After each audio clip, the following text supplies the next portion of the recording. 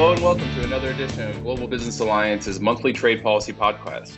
I'm very pleased to be joined this week by Brian Pomper and Clete Willems from Akin Gump. Thank you both for being with us today.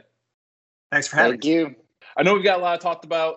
We are going to be releasing this podcast the day after Memorial Day, and I know that we have a trade policy call coming up with the Akin Gump crew as well later on the same week, and we're going to use that call to talk about a lot of general trade issues that are out there that we do on most of our calls. But meanwhile, for this podcast, we thought that we would take a moment to focus in on things that are happening in the Senate, because we are in the middle of a big push, a big bill on the Senate floor focused on China. And it's an interesting look at the process to get a bipartisan bill through with lots of amendments and lots of titles from various committees. And so we're going to cover everything that this bill is looking at and specifically drilling down on some issues in federal procurement and other issues that are top of mind for GBA member companies. So with that, I'll turn it over to Clete. If you could start us in at the general overview of the China package that's on the floor in the Senate and what we should be paying attention to. Sure. Well, thanks a lot, Kevin. And I think, as you alluded to, this is a process that's been going on for the last couple months now, that there has been a lot of back and forth and attempts to craft a bipartisan package that reflects some of the priorities of the Democrats and Republicans on a broad range of China issues, and in particular, strengthening the United States in its competition with China in a lot of critical technologies. So there's been some recent developments, and we did have yesterday the Finance Committee package that was added to this bill. And as a result, what you have here now is provisions from 8 different committees in the Senate that all come together to make up this legislation. And I will just briefly touch on some of the high points and some of the work that has gotten the most attention and is also the most significant. The first thing I'd mention is the emergency appropriations that are included in this bill, both for semiconductors and for 5G. And what they're doing is putting forward, $52 billion for the semiconductor industry to implement what was called the Chips for America Act. And really, the core of this is trying to get more semiconductor production, and in particular, more foundries back into the United States. And it creates a large program at Commerce to try to do that. It also provides money for the USA Telecommunications Act, which is another program at Commerce intended to help the U.S. in what the government characterizes as the race for 5G against China. So that's the appropriations piece. Another highlight that I'm sure people have heard a lot talked about, and used to be the name of the whole bill, is the Endless Frontier Act. And the Endless Frontier Act is the piece that comes from the Commerce Committee that really focuses on bolstering the National Science Foundation, as well as the Department of Energy and their labs, and really trying to improve research and development in 10 technologies that are identified as critical for the future. And these are things like artificial intelligence, quantum computing, biotechnology and synthetic biology, and a whole range of other different sectors. And that's one of the key pieces of this as well, is creating new programs and a new directorate through the National Science Foundation to focus on those technologies.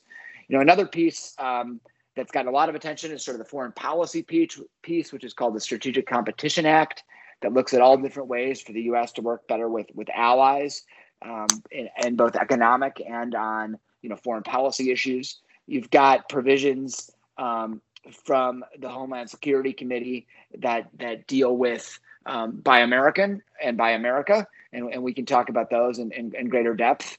And then you've also got stuff from the Banking Committee, from the Finance Committee, Education, and the Judiciary. So it's a really big bill. Those are what some of the highlights are. I think there's also been a lot of attention, like I said, on the finance piece in recent days. Yeah, thanks for that, Clete. So obviously a lot of moving parts there. Brian, I would just ask you, as this thing has been moving forward, we thought it would have been passed by now, frankly, in the Senate. That was the original idea. But of course, best laid plans sometimes do go awry. And as we're recording this, it looks like they're going to be punting the final vote on this until after the Memorial Day recess. So what's going on? Yeah, well, thanks, Kevin. And I would just say for those who are Senate veterans like myself, old graybeards, it's actually wonderful to see the Senate operating the way the Senate is supposed to operate. And what I mean by that is for the last several years, there really hasn't been an open amendment process on an amendable vehicle like this on the Senate floor. I don't mean that as a partisan statement. It's just a statement of fact. And Leader Schumer had promised that he would have an open amendment process, and I think he has. And I think the Senate is, again, acting exactly as the Senate acts. And so what do I mean by that? Let me explain. I think there's sometimes a misconception between the House and the Senate in terms of how the two operate. In the House, the leadership controls voting and the schedule and all that. In the Senate operates by consent. So there are only two ways actually to have a vote in the Senate. It's not that a senator raises his or her hand and says, I call for a vote, and then we have a vote. That's not how it works. The way it works is either all 100 senators agree we're going to have a vote on this particular thing at this particular time, or a cloture petition is filed. And that's a very long, involved process. It's you file the petition, you have to spend 2 days and then 30 hours on the Senate floor for each measure that you're seeking a vote on. So that could potentially be every amendment. So as a general matter, the Senate votes only by unanimous consent. I tell you that whole background because my House colleagues like Clete and others, when they were asking me, okay, what's happening in the Senate? What amendment's going to be next? I would say, I don't know. It depends on the negotiation between Leader Schumer and Leader McConnell. And they'd say, well, but when? When is that going to happen? Like, I don't know. Depends how the negotiation goes. Because both Leader Schumer and Leader McConnell are going to have priorities they want to vote on.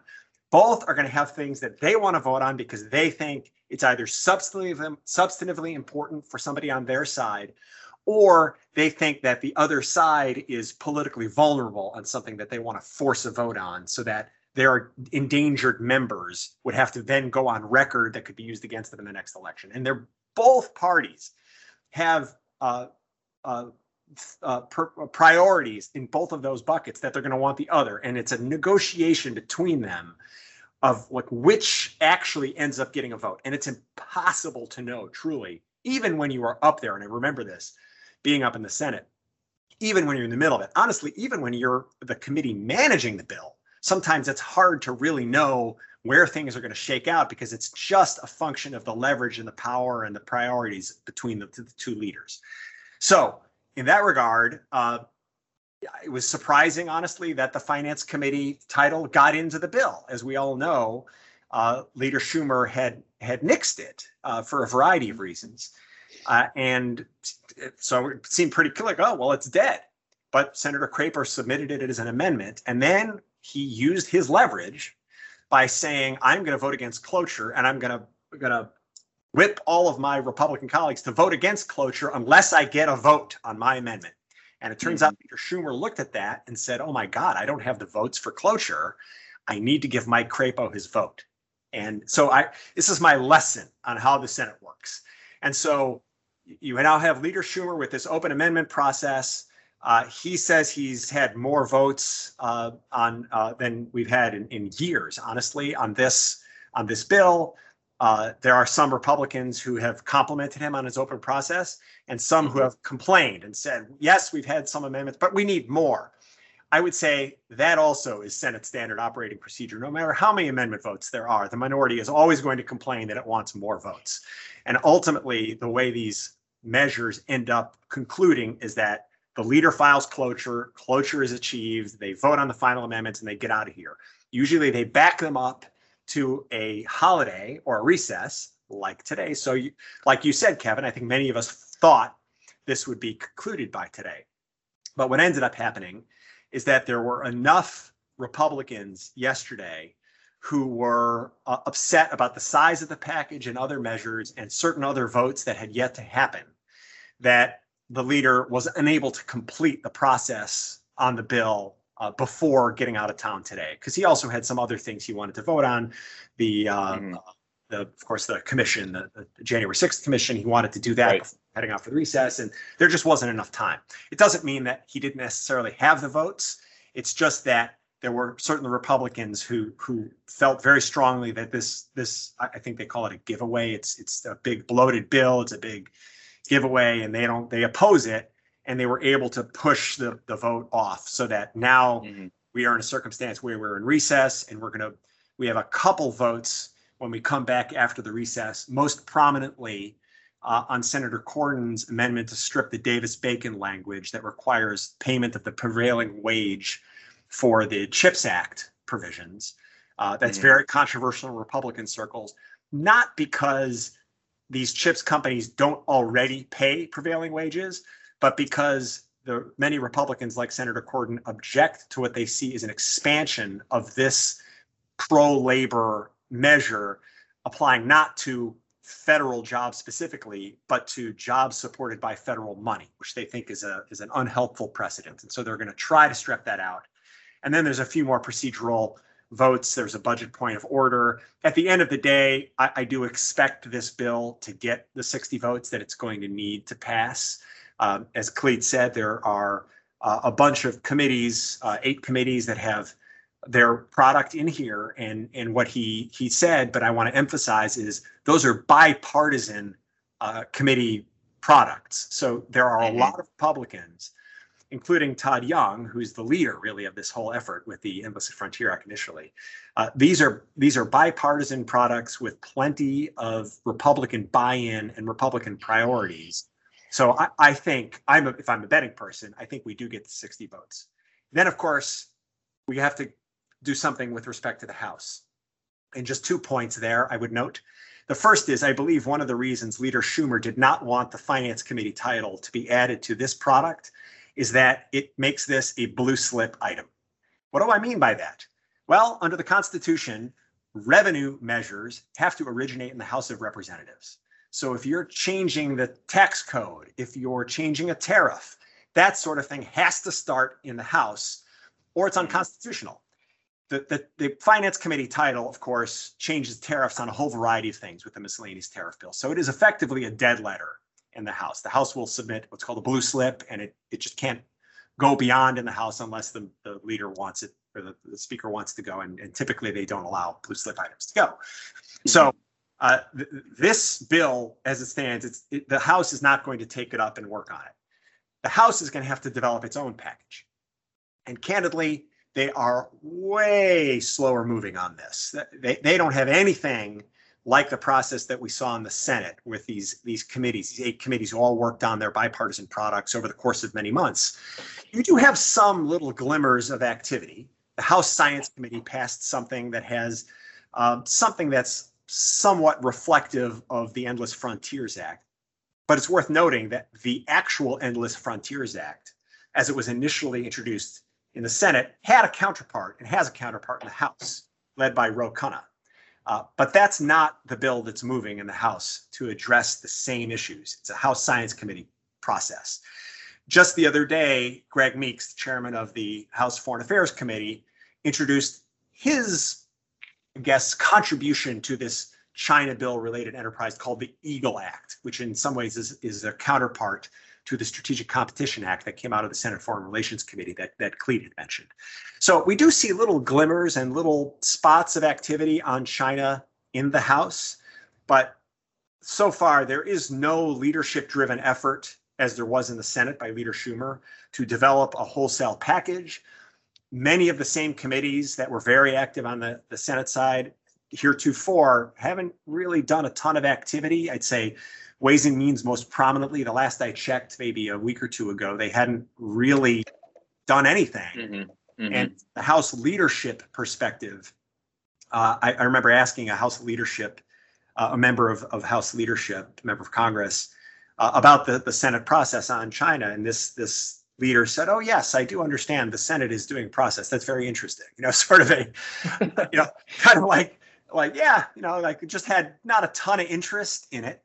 And the last thing I'll say is my understanding is that the speaker is not a fan of the approach that the Senate has taken on some of these Endless Frontier Act proposals. So I say all that to say, whatever happens with the Senate bill, and again, I expect it to pass in early June, I think it is on a very slow boat to any kind of final passage. The House, I don't really anticipate any really aggressive activity until the fall at the earliest. The House is going to focus on infrastructure, I believe, for the foreseeable future here, and that'll probably get us through the August recess. Maybe we turn to China in the fall. Who knows? It's a little unpredictable from here on out. Yeah, that certainly makes sense. And it is an interesting approach in the Senate, because usually when you would see this kind of massive effort, there would be a lot of cross coordination between the corresponding committees in the House. Senate Finance will be working with Ways and Means and so forth. And we just haven't gotten that, as you've mentioned. And the Crapo amendment points that you raised, I would just highlight. You mentioned the blue slip process and the fact that it includes a miscellaneous tariff bill. It also includes reauthorizing general system of preferences, so that there is a lot of tariff work there. A lot of focus for GBA in this particular package has been on some what I would consider to be almost unrelated China provisions that have been included on Buy America and Buy American expansions. And Clete, you mentioned those a little bit earlier. Can you just give us a little bit more background on what's in the bill and your thoughts there? Sure. And I enjoyed Brian's presentation. I think every time he talks about Senate process, I learn a little bit more. But I think, as he mentioned, it's unusual that they're actually doing this process. And so that's why I think a lot of us are sort of experiencing this in detail for the first time. So one area, of course, that you mentioned that's important is the HSGAC, Homeland Security and Government Affairs Committee piece. And their piece had a range of things in it. It had stuff on cyber and other issues. But as you mentioned, the Buy America and Buy American stuff, I think is something the GBA members are very interested in. And what you have here is sort of a hodgepodge of codifying some of the stuff that President Biden has already proposed in his executive orders. And for example, tucked in this legislation are provisions, to create the buyamerican.gov website where, all waiver requests and the way that they're dispensed of would be made public. That's something that President Biden has already, talked about and proposed. There is discussion of creating, the new position in OMB and, in the White House, who's going to be focused on administering this and really, increasing the, the scrutiny of any waiver. So you really have this notion that Congress is on board with the administration in terms of making any waivers of Buy America more difficult. The other piece that is getting a lot of attention is something that is called the Build America Buy America Act, and this applies to federal programs that provide grants for the construction of infrastructure projects. And basically, what this bill does and what it says is that 180 days after enactment, so we don't know exactly when enactment's going to be at this point. This could be a ways off. The head of each agency is supposed to make sure that none of the funds available for infrastructure, can be spent unless all of the iron, steel, manufactured products, and construction materials are produced in the United States. And there are already requirements that 95% of the iron and steel for these kinds of programs should be made in the United States, and this would obviously increase that. But the manufactured products and the construction materials would increase it significantly more than where it is today, and that's where I think there's a lot of concern about what the implication will be of this, especially when you couple that with the fact that waivers are, the administration is signaling and Congress is signaling that waivers are going to be granted in less circumstances. Now, there are still waiver provisions in the bill for some of these new requirements.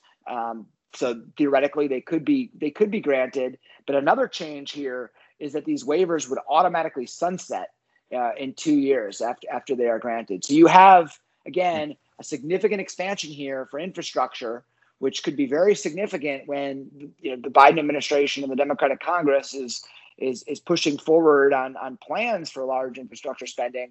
And then you have more scrutiny of any waivers, and you have a process whereby which those waivers would sunset. So that's where they are today. But I think as we've alluded to, this is far from being passed into law. this is a fluid process, not only in the Senate, but also with respect to what the House is going to take up. So, there's still a way from here to there. But I do think, Buy America, Buy American, being tough on China, those are all really popular things. So I think something will, eventually have a chance of getting in there. We don't know yet what the House wants to do, but I think they have a chance. Now, one other interesting process point I'll make here is that, as I mentioned, I think a lot of folks feel like this is a very significant expansion and something that probably needs to be considered and studied a little bit more to figure out, what the costs is going to be of implementing this. I was talking to some of the staffers, working on these issues in the Senate, and they had said that they actually expected that this would get watered down a little bit more than it has as it worked its way through the process. And I think you had a situation where so much was going on, people were so focused on so many different issues that this didn't quite get the sufficient attention that it might deserve, either from the Committee of Jurisdiction or from senators on the floor. But I think what that tells you is that as this whole package presumably moves, into the House or the House starts its own process with a similar package, that this is an area where there could be some changes that are considered. So as people get their hands around what the scope of this really is. Yeah, just a quick note on that, Kevin. I mean, the way that would happen, right, is look, there's two ways that bills become law. One chamber passes it, and they passes it over to another chamber, and they sort of ping pong back and forth until they both end up passing the same thing. Or each chamber passes its own version, and then you conference it. Conferences are much less common today than they had been historically. But truly, conference is where this kind of a measure typically would be addressed, because it's in the conference when you've got the leaders of the committees who really have the broad perspective to understand what the policy means and how it's going to actually play out in practice, and they can smooth out the rough edges of this sort of thing. So that's really, I think, what you can hope for in this kind of a process, is that you'll have that sort of broader perspective policy overlay that will lead to something more reasonable or workable. Yeah, thank you for that, Brian. I think you're 100% right on that. And I mean, we've seen it before in previous NDAAs, which pass every year and often go to conference, like one of the last traditional bills, but they have domestic procurement requirements that are often included in those that are dealt with in conference one way or another. And certainly it seems like there's a lot of work for GBA to be doing in this space. GBA obviously has been very focused on procurement issues, specifically making sure that, international-based companies don't get locked in based on just the title Buy America, which are actually a set of procurement policies that are supposed to apply to specific items and not companies. But there is loose rhetoric out there as well, and then obviously defending the Trade Agreements Act and so forth. So we're going to continue working this issue. We had a recent meeting in our supply chain working group where we discussed our path forward, and we're setting up a series of meetings with members in the House of both the Transportation Infrastructure Committee and the Armed Services Committee, and there will be some meeting opportunities there for anybody who's listening who's a member of the supply chain working group. And if you're interested in domestic procurement issues and you're not a member of the supply chain working group, I encourage you to sign up and join the cause. So lot going on. I want to thank Brian and Clete, both of you, for being with us this month. Appreciate the insight, and talk soon. Thanks, everyone. Take care.